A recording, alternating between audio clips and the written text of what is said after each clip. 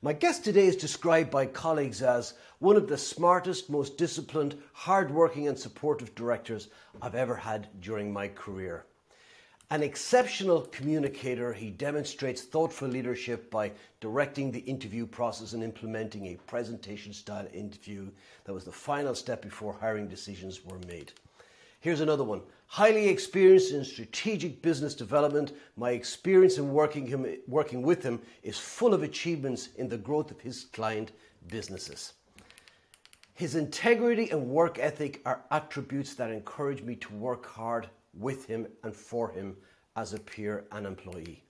He's an excellent at everything he does. He was key to our ability in developing new business units in emerging and strategic markets. He has an impressive work ethic coupled with the highest level of integrity. He is highly successful in relationship building and has had a solid reputation with all of his customers, partners and colleagues.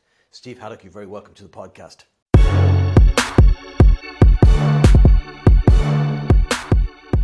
Hey, thank you, Paul. I appreciate being here, and it's an honor. Oh, the pleasure's all mine, Steve. Steve, very common thread there through the testimonials people have given you, and again, it was only a small selection of what I could have chosen. And what I get from that is the hard working jumps out, honesty, integrity, engagement. Would that be a fair summation? Yeah, I think so. I've had a lot of great mentors over the years, and worked for some great leaders, and also for some not the best. And so those are definitely, I think, the characteristics that I love to think about. Cool. Let's go back a little bit to young Steve. Where'd you grow up? What sort of experience was that like? Anything out of the ordinary as a child? Yeah, I think quite a bit. As I think to my, back to my background. I mean, I've been ever since I was a little kid, always trying to earn money. I go back to the very first time I remember my mom, we lived on a golf course at the time. I was in kindergarten and setting up a lemonade stand. And she would drop me off on hole 3. And I would go in this little town in Minnesota, and I would sit there, and she taught me I'm supposed to get 2 coins, a nickel and a dime. And, here's how to serve your clients. And, I'd sit out Wow. there for the afternoon. And I remember distinctly my mom, continued to remind me. One day I came home just crying, tears just streaming down. And she's like, well, what happened, Steve? What's going on? And well, I got ripped off. This guy gave me a quarter, and I knew I was supposed to get 2 coins. So, I apparently got ripped off. But, so I started at a very young age. I think back to, grade school where I would make my own cinnamon toothpicks. Got called into the principal's office because you weren't apparently supposed to sell cinnamon toothpicks in class. And so been working ever since, worked my way, had a permanent job, I would say, since the age of probably 6th grade, and worked my way through college. I think one of the things that was, tragedy happened when I was 17 and lost both my parents. And so kind of had to step up and take care of my 2 Yeah. younger sisters. And so just kind of always had a lot on the shoulders. And, as I Yeah. look back, it Sorry to hear just, that. That must have been tough. yeah, it was. And, I think, look back and it's like, I got a lot of great lessons learned through the years with my parents. And, that's kind of made me who I am, and just, kind of all about who I am Mm. today. It sounds like your mother was your first sales manager. She was. She Yeah. was. Tell me a little bit about her, what she was like. She was a very sweet lady. She just had this personality that growing infection, and it's interesting. I look back and continue to hear stories of my friends growing up or their parents, and what an impact that she had on them. But she had this infectious laughter and was just kind of that person that everyone wanted to be around. And she could never have known what was going to happen to her and her husband when you were 17. But sounds like she did a superb job in preparing you for that. Yeah, for sure. Wow. That's phenomenal. You the eldest child? I am. Okay, so you've always had a little bit of that extra responsibility on your shoulders. Definitely have. Yeah. And that's something that has stayed with you throughout life in terms of the eldest child often is there to take on the responsibility. It's given to them at first, but then it becomes of who they are and how they define themselves, and they're first to step up. Would that be? Yeah, that's still the case. Luckily, live here in Denver, Colorado, and both of my sisters live less than a mile away from us, and they were the first ones to get here, and we eventually followed them out here, and we've got three young boys that are 7, 9, and 12, and my sister has two that are right there in the same age, and so we have a lot of fun together. I'm curious because did you say Minnesota? Originally from we moved around quite a bit when I was younger, but originally from Okay. Kansas City. Kansas. But that's a long way from Denver too. How did you all end up back in Denver, the three of you?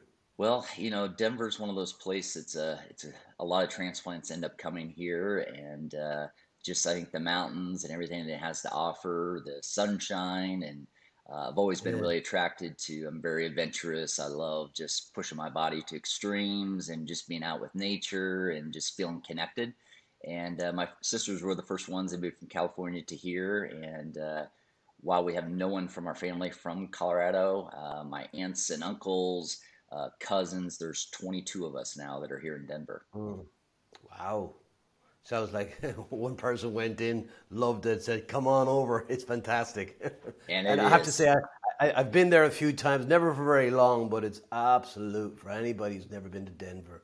It's so different. I mean, for a lot of us coming from Europe, our experience of the States tend to be East Coast first and foremost, maybe New York, Boston, maybe Chicago if you're Irish, and then of course West Coast. So you go to typically San Francisco, but there's that little bit of space in the middle between East and West Coast that a lot of people, certainly my experience, would have had no experience of.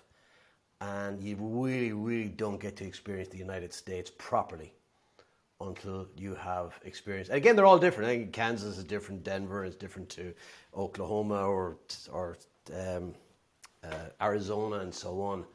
But Denver's a special space if you're an outdoor sort. There's Yeah, just so much. yeah, and one of I've had the great fortune of had a motorcycle for many years, and we would travel all around the U.S. and it was quite the way to see the country because you're right, there is so much to explore, to see, Yeah, to just kind of see how people live. yeah. Was it a motorcycle or was it a Harley? So I had a Yamaha Royal Star, so it was a big old touring No, bike. we'll forgive you. Yeah, They're not. It's funny. You see, I always smile at this, particularly when it comes to people from the States, because I've rented out a Harley on a couple of occasions over there, and it's funny because guys drive on the other side of the road to us. Your left hand is on the inside, and so you can wave at somebody passing you by. And what struck me was all the Harley guys all wave each other when they're passing by, but if it's a Japanese guy on a Japanese bike, forget it. I just thought it was kind of funny. There's that kind of camaraderie between bikers. I'd like to talk to you, Steve, a little bit about um, from that point. Let's go back to 17 and yeah, tragedy, untold tragedy is visited on you. Where do you go from there? Where does the career, what happens next beyond that in terms of education, work, yeah. etc. Well, luckily, I mean, I think one thing that was ingrained in me at a very early age was, the need for education and the learning and to, take control.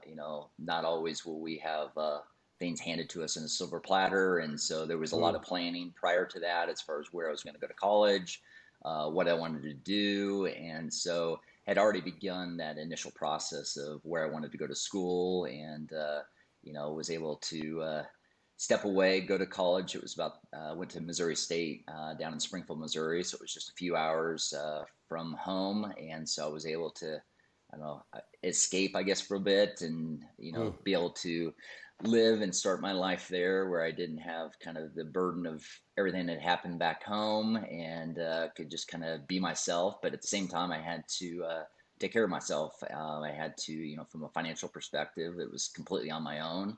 And then at the same time, making sure that my sisters were taken care of and Mm, they had their needs met and could be there for them both as mm, as a brother, as a friend, and kind of as a father mm, figure as well.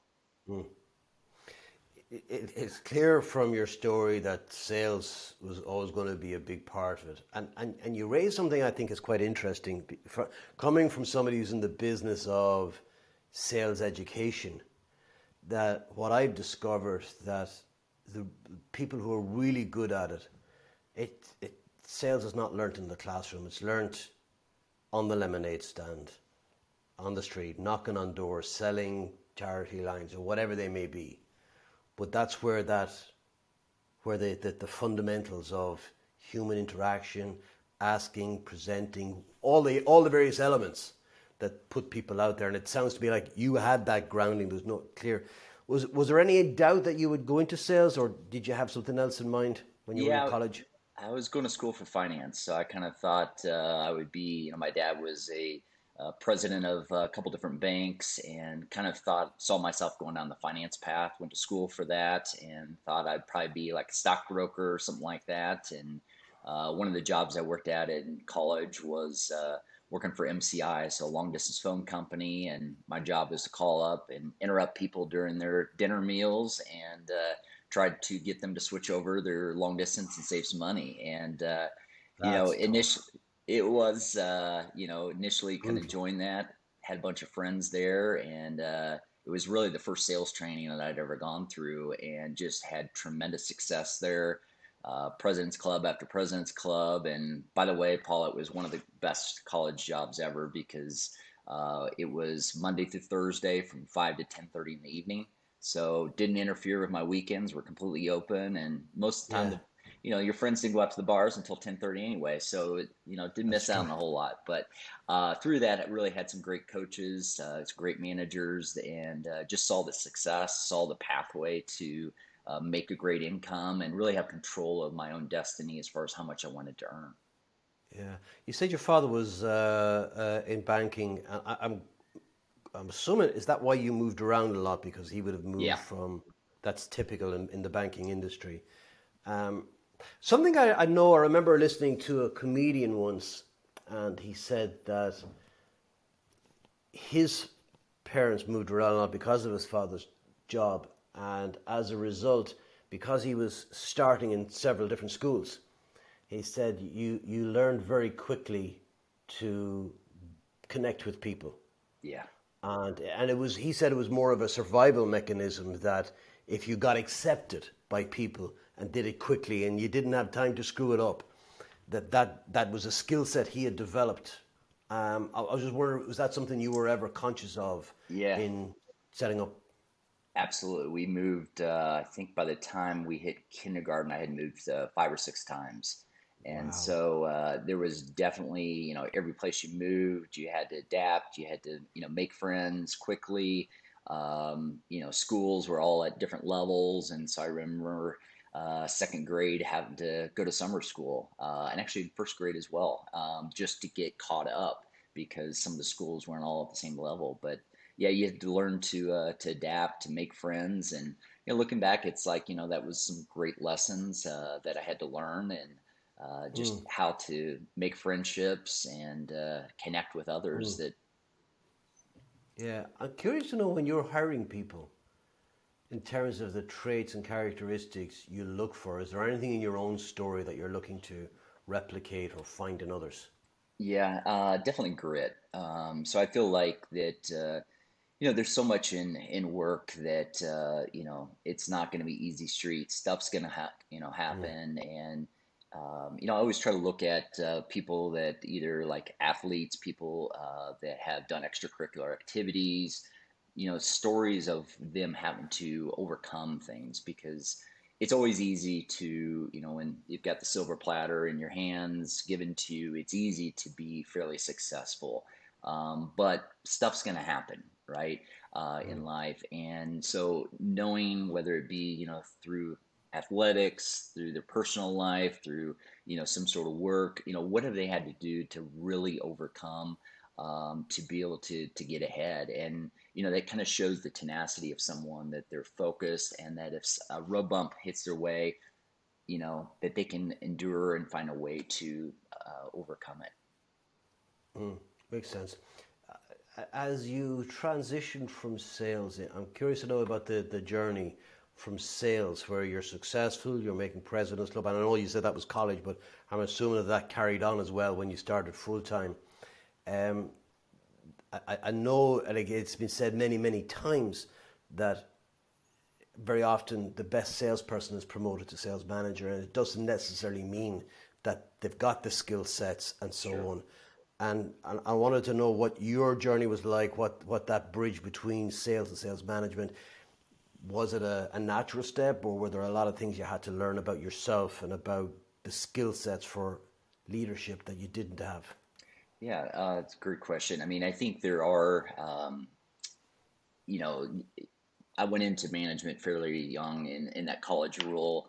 After 3 years, got moved into a supervisor role where I was managing, leading a team of 18 people, anywhere from college age on up to 50s, 60s, in retirement.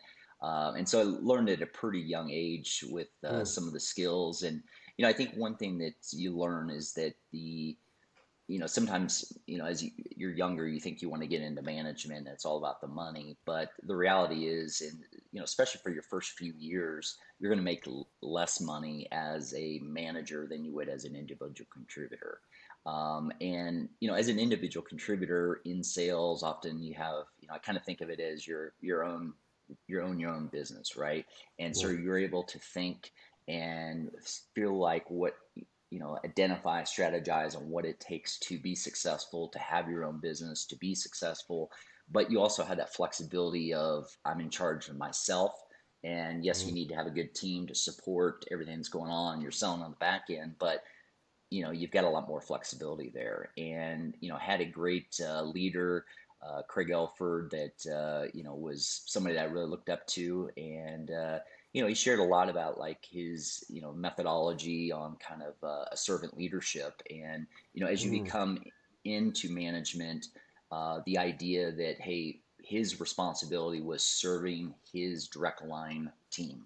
And that was, his management team. And then if he's doing a good job in serving his direct managers, his managers then can serve the reps, and then the reps can then serve the clients, and then you've got like this full life cycle of everyone is doing well, company's doing well. And it just really like clicked with me. And I feel like that in life I've seen so many people that you think about the number of hours you're working throughout your lifetime. It's incredible. You spend more time working than often with your family, and you want to make that enjoyable. And I feel like as a manager, as a leader, we have that opportunity to create this very safe environment, an environment where we can coach others to achieve more than they ever thought was possible, and to create a positive experience there. Where's the line in all of that? Because I've talked to a few people about servant leadership, and people who are into it are really passionate about it. I always struggle to try to. Is there a line, or maybe there isn't? That could be the answer, between serving others' expectations and setting expectations. And the reason why I brought that up is it was in one of the testimonials I was reading, and I skipped over it because it was quite long. But it said, it was Steve's a great guy, but he can be very demanding.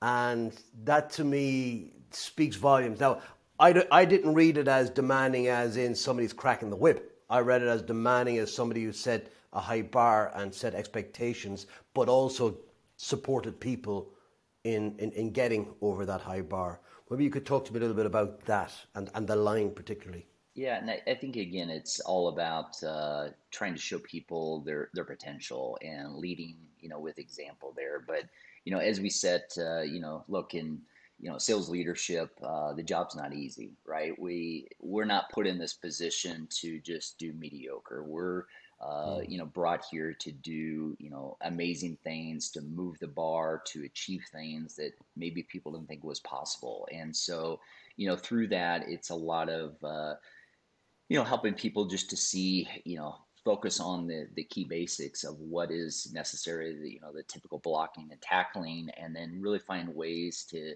get more out of each and everything that we're doing. to find ways to grow, find ways to stretch. I always tell my team, look, it's okay to fail. If we're not failing, we're not trying hard enough. I just Mm, had one of my teammates that just this past week had, made a pretty good blunder, and he's fairly young in as far as our relationship together. Has been here about 6 months, and he came out and just said, called out to the team on our last sales meeting last week and said, hey, it was all of our management team, and hey, I made a mistake here. Here's what happened, and here's what I think we need to do about it. And in my one-on-one with him yesterday, I was like, Jared, I'm just so impressed with the way mm, you handled that. mm, I think the number one thing as a leader is, look, mistakes are tough, and we talked about what was mm, going through his head when he realized he made a mistake, and but bringing that forward because it's way better. And what he had going on in his mind was way worse than the actual outcome, and it's like he just came forward, was honest, brought the integrity. Hey, I made a mistake, and it's like, you know what, I appreciate you bringing that too. I know that yeah, it's not easy to share, and he was able yeah, to bring it forward with that. yeah. I think I wish more people realized that the power of being able to say, I screwed up. Here's where I screwed up. Here's how I fixed it, or here's the lesson I've learned from it.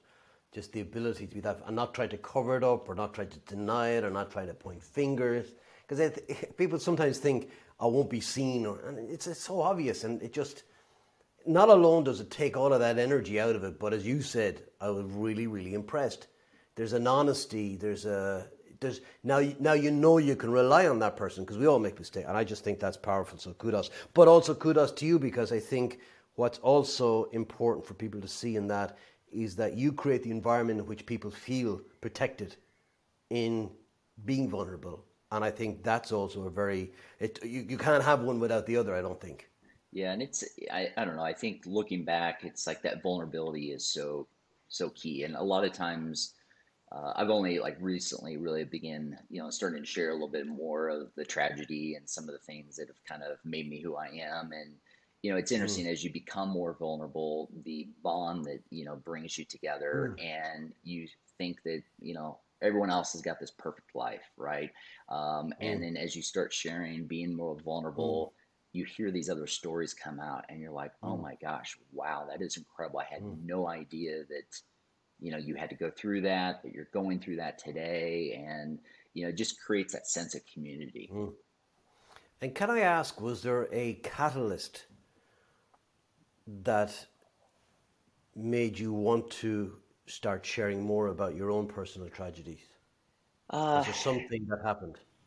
yeah, I think it's just been like trying to like come together to kind of get an understanding and a resolve of like what occurred then, and the good, the bad. I did have one of my wife's good friends that was doing a series where it was basically a bunch of blogs, and she asked me to do one on truth. And it was something that I kind of put off. I really wasn't wanting to open that door. Mm, And I did shared the truth and what my truth was. And it was just super powerful for me personally as I began sharing it and getting those feelings out. And at the same time, like in sharing that, through her blog, and just all family, friends, some that I've known for years and years and had no idea that, we had went through that. And so it was just really mm. powerful, and just, I think at the same time, a big relief to be able to share that. I can only begin to imagine. Um, who influences you most currently? Yeah. Yeah, I would say, I think it's probably, my wife. She is uh, a great mother. She is someone that, as I listen to her and the conversations we're having or she's having with our boys, and just, I don't know, it brings great joy to me to feel that, to see that mother, and Mm, child relationship, and, something that obviously I wish I still had today, but, it's like to see her, to see what she's mm, able to do with the boys and to kind of guide them, and mm, to have some of those tough discussions as well as those mm. fun things in their everyday life. I'm smiling. What age are your boys, by the way? They are 7, 9, and 12. Okay, so they're quite very, very young still. Yeah, no, I'm only smiling because my daughter was going away with her boyfriend last night to Belfast for a couple of nights, and only because that part of Ireland has fewer restrictions because it's part of the United Okay. Kingdom, and they've their vaccine is well ahead of ours, the program, and so they're going there, and there was a little bit of not a debate is the wrong word, but my my wife decided to remind her that she needed to be very careful, and of course that embarrassed my daughter, who's nearly 20, and so we agreed that if she didn't want the talk from my wife, that I would give her the talk, and that killed that conversation pretty fast. But I just think it's funny, yeah, because it's very hard, I think, sometimes for parents then to switch off, that you have been such an important part of their lives in guiding them and challenging them and shaping them, and that's it's an interesting process as well. Um, yeah, but listen, I wanted to ask you also. I asked you about who influences, and clearly you've got a great relationship with your wife. Um, I wanted to get a sense of what are the kind of things. Let's do work and then non-work at the moment. Oh, sorry, yeah, non-work. The kind of things that give you a great sense of accomplishment and achievement. The kind of things you would work point of view, you do it even if it didn't pay any money. That it means that much to you. What would that be?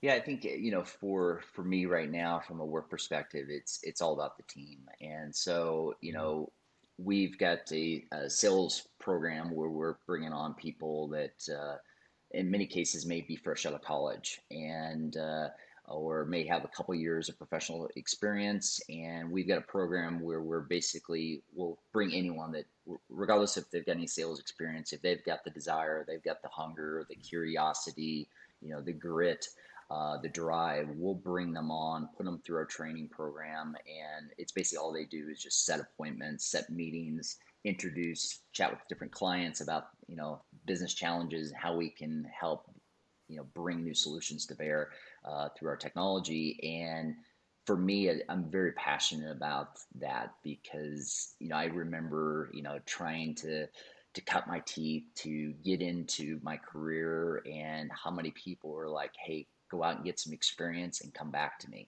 And it's like, Mm, but who's going to give me that shot? Who's going to give me that opportunity to get that outside sales experience, that I mm, long for, that everyone's saying I've got to get? And so for us, we are willing to give that shot. And we've got a great training program. We've got some amazing sales leaders that will bring them through, have tremendous success. And I think at the same time, it's helping them to not only get their start, but coaching and guiding them on mm. their goals, right? And how I can be a part of that, and so to think about the team that we're building here and the potential where they're going to be in 5 years, 10 years.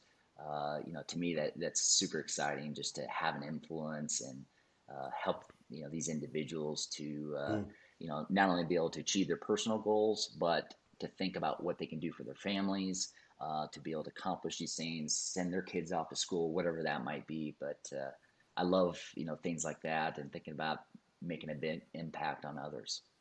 That's interesting. It almost sits at a crossroads. So there's an element of introduction to the commercial world of sales. There's an element of schooling in it. This almost feels like, I won't say church, that's not quite that, but there's a mission there. There's something about shaping young adults as it seems to be part of the mission in doing that. Is that something that's conscious? Did you start out to do that, or was it just something that morphed?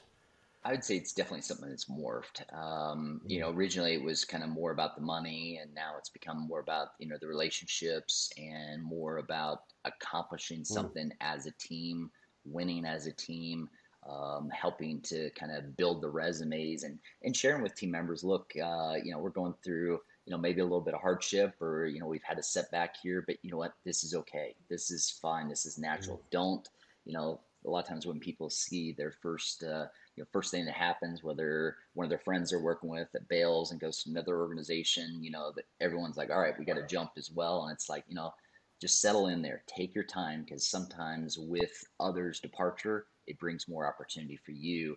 And so just keep the goal in mind of what you're trying to accomplish, and let's continue to work towards that.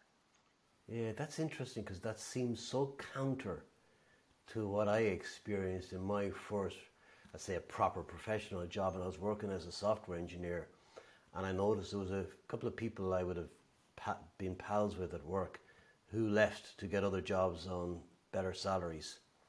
And it wasn't even so much the money; it was like they've left, and then you begin to think. And then I remember there was a manager in there who was my boss's boss, and he thought I was a great chap for whatever reason, until the day I handed in my notice, and he never spoke to me after that. Wouldn't even look at me. That's a culture, and again, you don't remember that for the right reasons. You're kind of then going, well, I'm glad to be out of there. And it sounds to me like you're creating a really good culture where you are with that. Yeah, I mean, I think it's so unfortunate. And I Yeah. have worked for leaders that, you're their best friend, you're their confidant, and, you have drinks together, your families connect, and then once you depart, they take it so personally, right? And they take it personally, and it's like, man, Mm. why?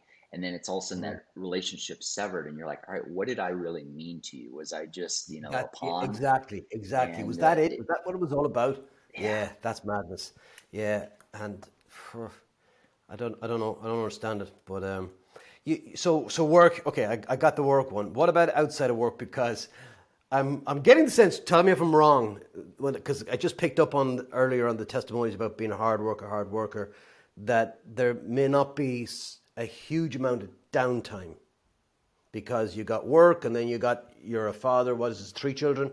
yep. Yeah, and that's a lot of work.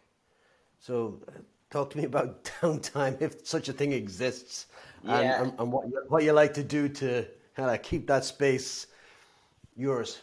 yeah, Paul, I believe, in a big way about we play hard, we work hard. Mm. So I, love adventures. Whether used to be riding a motorcycle, done Ironman, did different types of races, kayak races, this and that. And, next week we're getting ready to do a little adventure, renting an RV and taking the boys along with my brother-in-law and his two girls, and we're going camping for 4 days down in the Navajo Lake and near New Oh. Mexico. And so I love just getting out, and that's where I find great joy. This past Mm. weekend it was got to go hit the sticks, do a little golfing. Next day it was like 4 hours with coaching, as well as with my boys' flag football teams. We had 4 hours of that, and so that's where it's kind of my unwind point. And I think it's Mm. one thing that's interesting is because a lot of, and I remember as a coming into my career, it was like the amount of work, and you're working crazy, crazy hours. You're trying to get ahead, and you realize at a certain point you'll never ever like get all the work completed. All your tasks will never ever be completed. And so you got to Mm. find comfort in that. Otherwise, you end up burning out. And so for me, Mm. it's, the running, it's out mountain biking, it's, fishing, in the evenings. And instead of just, Mm. cuddling up with the couch, it's like I want to be out and enjoying life. And that's where I get a lot of my different ideas of how to be a better father, how to be, a better leader, better husband, etc. What possesses somebody to do an Ironman? Well, I get this weird thing of, once I see something and hear how challenging it is, I want to see, is it possible? So for a Mm. long time, I was not a runner and thought, hey, I'm gonna try to do a 5K. I don't know if I could do that. Did a 5K, and then it's like do a Yeah. 10K and then a half, and then did a marathon and did a couple of them. And it was like, then I went to biking and doing some stuff there. And it's like, man, I wonder if I could ever do an Ironman. And one day, a buddy and I were chatting, and we said, you know what, let's do it. And of course, we got the wife's permission because of the huge commitment. And it was Yeah. like just a phenomenal experience. And it was just Yeah. like, man, I felt I know I felt like weird even sharing with people I was doing an Ironman because it was like it was Yeah, such a big goal. And it's like, yeah. are you crazy? Like, are you sure you can do this? And to have competed, it was just a great joy to be able to do. Were you all? Because I've not done that. I did a marathon once, and it was funny you said about getting your wife's permission. I just like you, never into running, and then one year I kind of thought maybe I'd love to be able to do a 5K. That was the extent of my ambition, and it was February, and I was out with my wife and I, her sister and her sister's husband. And my brother-in-law, Mark, he had trained for a marathon a couple of times, but for whatever, through injury, he was never able to enter the final race. He trained up close to it, but never managed it. And he said this was his year. We are talking about kind of goals for the year. And my wife said to me, why don't you train for the marathon with Mark? And I said, are you crazy? Now, this was 2007. Are you crazy? I said, you know how I hate running. She goes, yeah, you're probably too old anyway. Oh,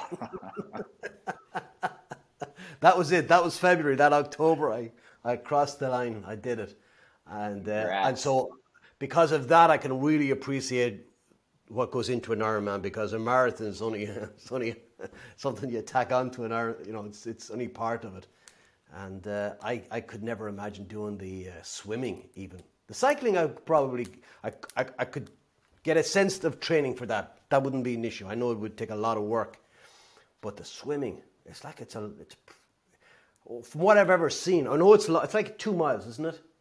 Yeah, Yeah. 1.2. But what you see is like this. It's like these ants or something in the water. It's like there's so many. Like, how do you not just fall over each other or run into each other? Yeah, it's interesting, Paul. So I'm definitely more of a runner and a cyclist, and swimming was my weak point. And so I Mm, spent a ton of time, in the pool. And I remember first time getting in the pool, and like I could swim one leg down, which was I think 25 meters, right? mm-hmm. And out of breath, had to stop and like just recover.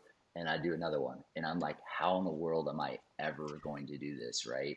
And it's interesting. I remember the day that all of a sudden it just clicked, and it was one of the guys, coworkers I worked with. His daughter had just died of cancer. She was 7 years old, and I remember hearing that and the pain, the sorrow, and all that came with it. Um, and I just got in the pool that day and was thinking about that as opposed to my breathing. Mm, And went from the most I had ever done was 3 links, and I did 4, 5, and I'm like, oh my gosh, what's going on? And I, did 25, and I was mm, like, whoa. So that was the first time I ever got, out of my head maybe, and just was kind of mm, calm. And that day when I actually did the race, and I just had this peace, and mm, had the best swim in my life. So it was just, phenomenal. So it's mm. just kind of a testament that, look, not always, some of these things that maybe you're the biggest Yeah, challenge, if you can get your head into it, it can be a phenomenal experience for you. yeah, no, for sure. And it's interesting because I always had a sense that there has to be something driving you other than just the idea of crossing any line. There has to be some other fire that you either, in my case, it was you're trying to run away from something, so like again, kind of I won't call it a personal tragedy, but something that I wanted to move away from. And there was that kind of thing just kept you constantly going. And that for a lot of people, there's usually something. If they're not normally a runner, if they are, if some people have run all their lives and it's to them it's just habit, it's what they do, it's who they are. But for people who kind of pick something up like that in life, there's usually something that because it's not about the money. There's No. no, there's no monetary reward, and yeah, and it's a lot of time. So kudos to you. Would you do another one? Um, I'd have, I would, but I definitely would. I think my wife would think twice about the permission level with the amount of commitment there. Our second child, Charlie, was born 6 weeks prior to the Ironman race, which is peak training. And so it was a little tough having our second Mm, baby and me training, you know, Mm. 25, 30 hours a week. Was and working, so it made it a little tough. But yeah, I would love to Yeah. do something like that. I just love like the experiences and getting out there and doing new things and challenging the body. Yeah, no, no, for sure. Um, who, talk to me about the future, Steve, as you look forward over the next 5, 10 years. What are the kind of things you want to be involved in, and where do you want to be spending your time? Yeah, I think from a personal perspective, continuing to be very involved with the boys, with continuing to for them to grow, to develop, and just being a part of that. That's obviously super important. Just being around family in general, and then as I think about from a career perspective, a lot of things have changed since COVID. I used to be Mm. on the road, traveling pretty much every week, 3 days a week, and now it's like having been home and having seen that, look, we can be very effective from home.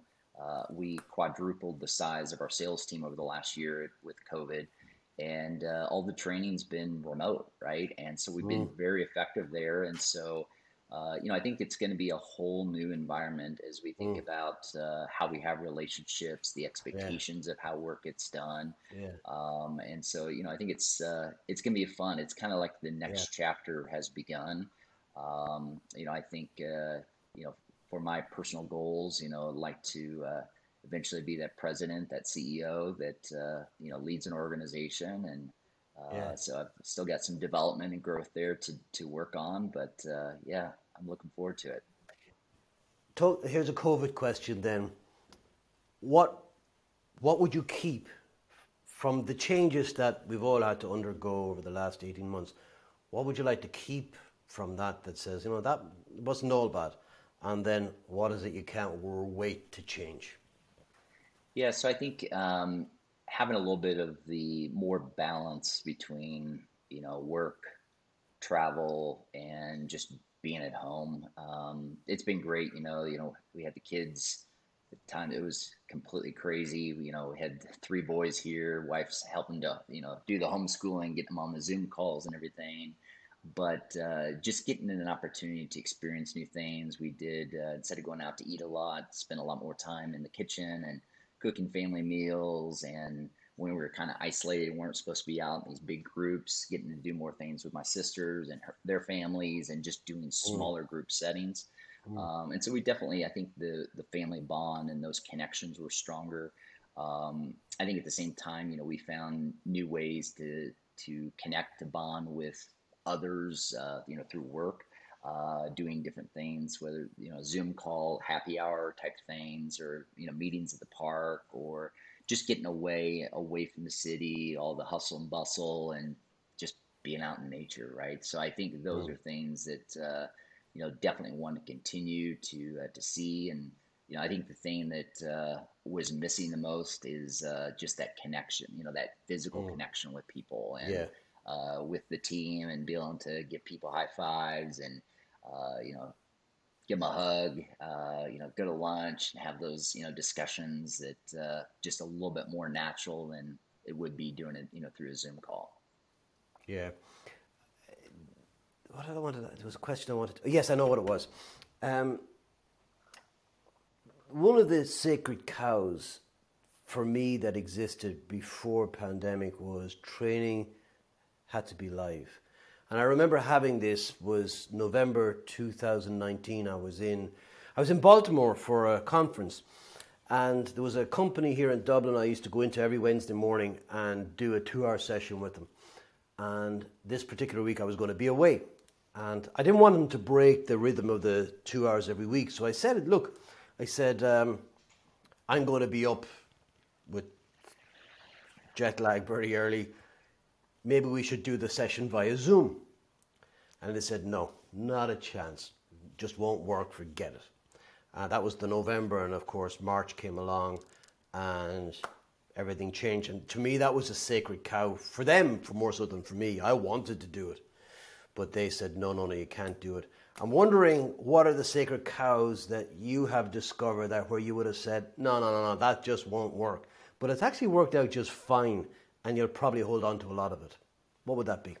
Yeah, I think, training, again, we went from, 5 sales reps to 23 sales reps over the course of the last year. And it was a new job for me. So it was brand new, starting new relationships and thinking about, man, how are we going to grow and scale and do this when we're, in many cases taking, reps that have never had a job, Mm, coming fresh out of college, and how are we going to do the training? How are we going to make these connections? What's the culture going to be all about? mm, And so I think, it's been amazing to see just how effective we can be.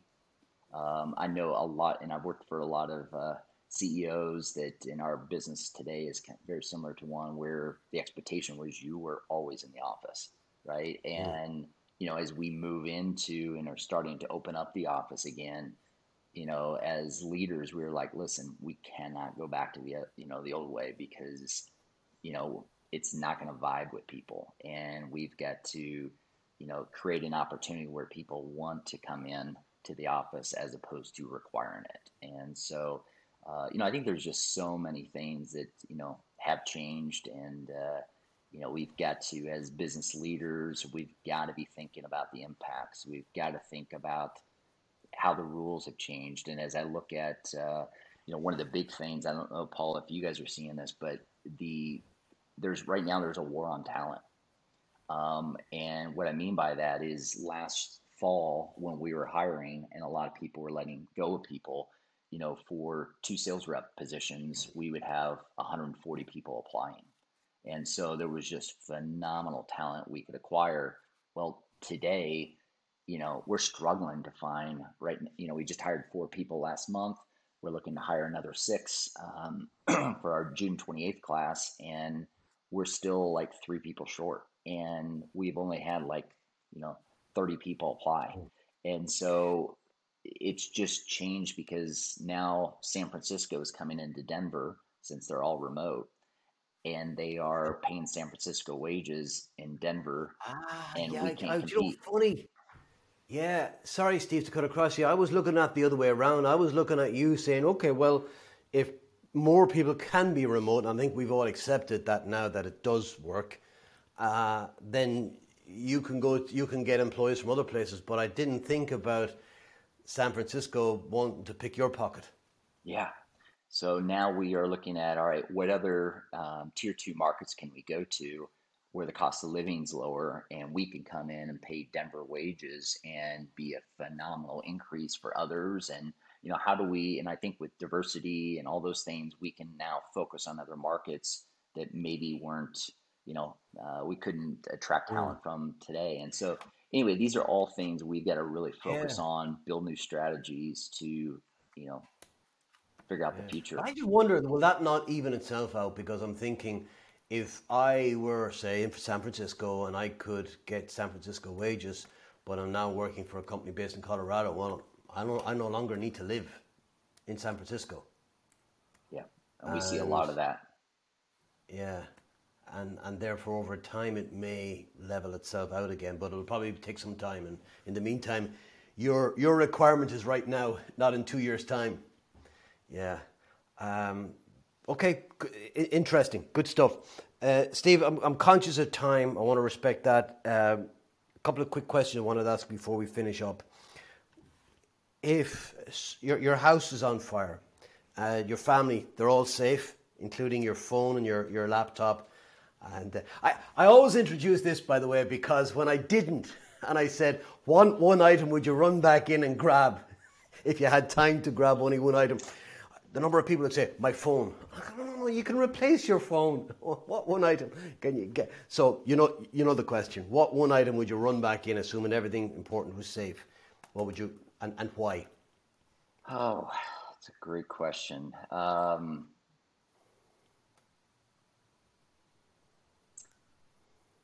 don't know. I'm looking at it right now, and I'm thinking the one thing that. So I recently had Achilles. I blew my Achilles out, and been going through a long repair on that, and the one, I'm, a runner at heart. I hadn't done a run for 2 years now.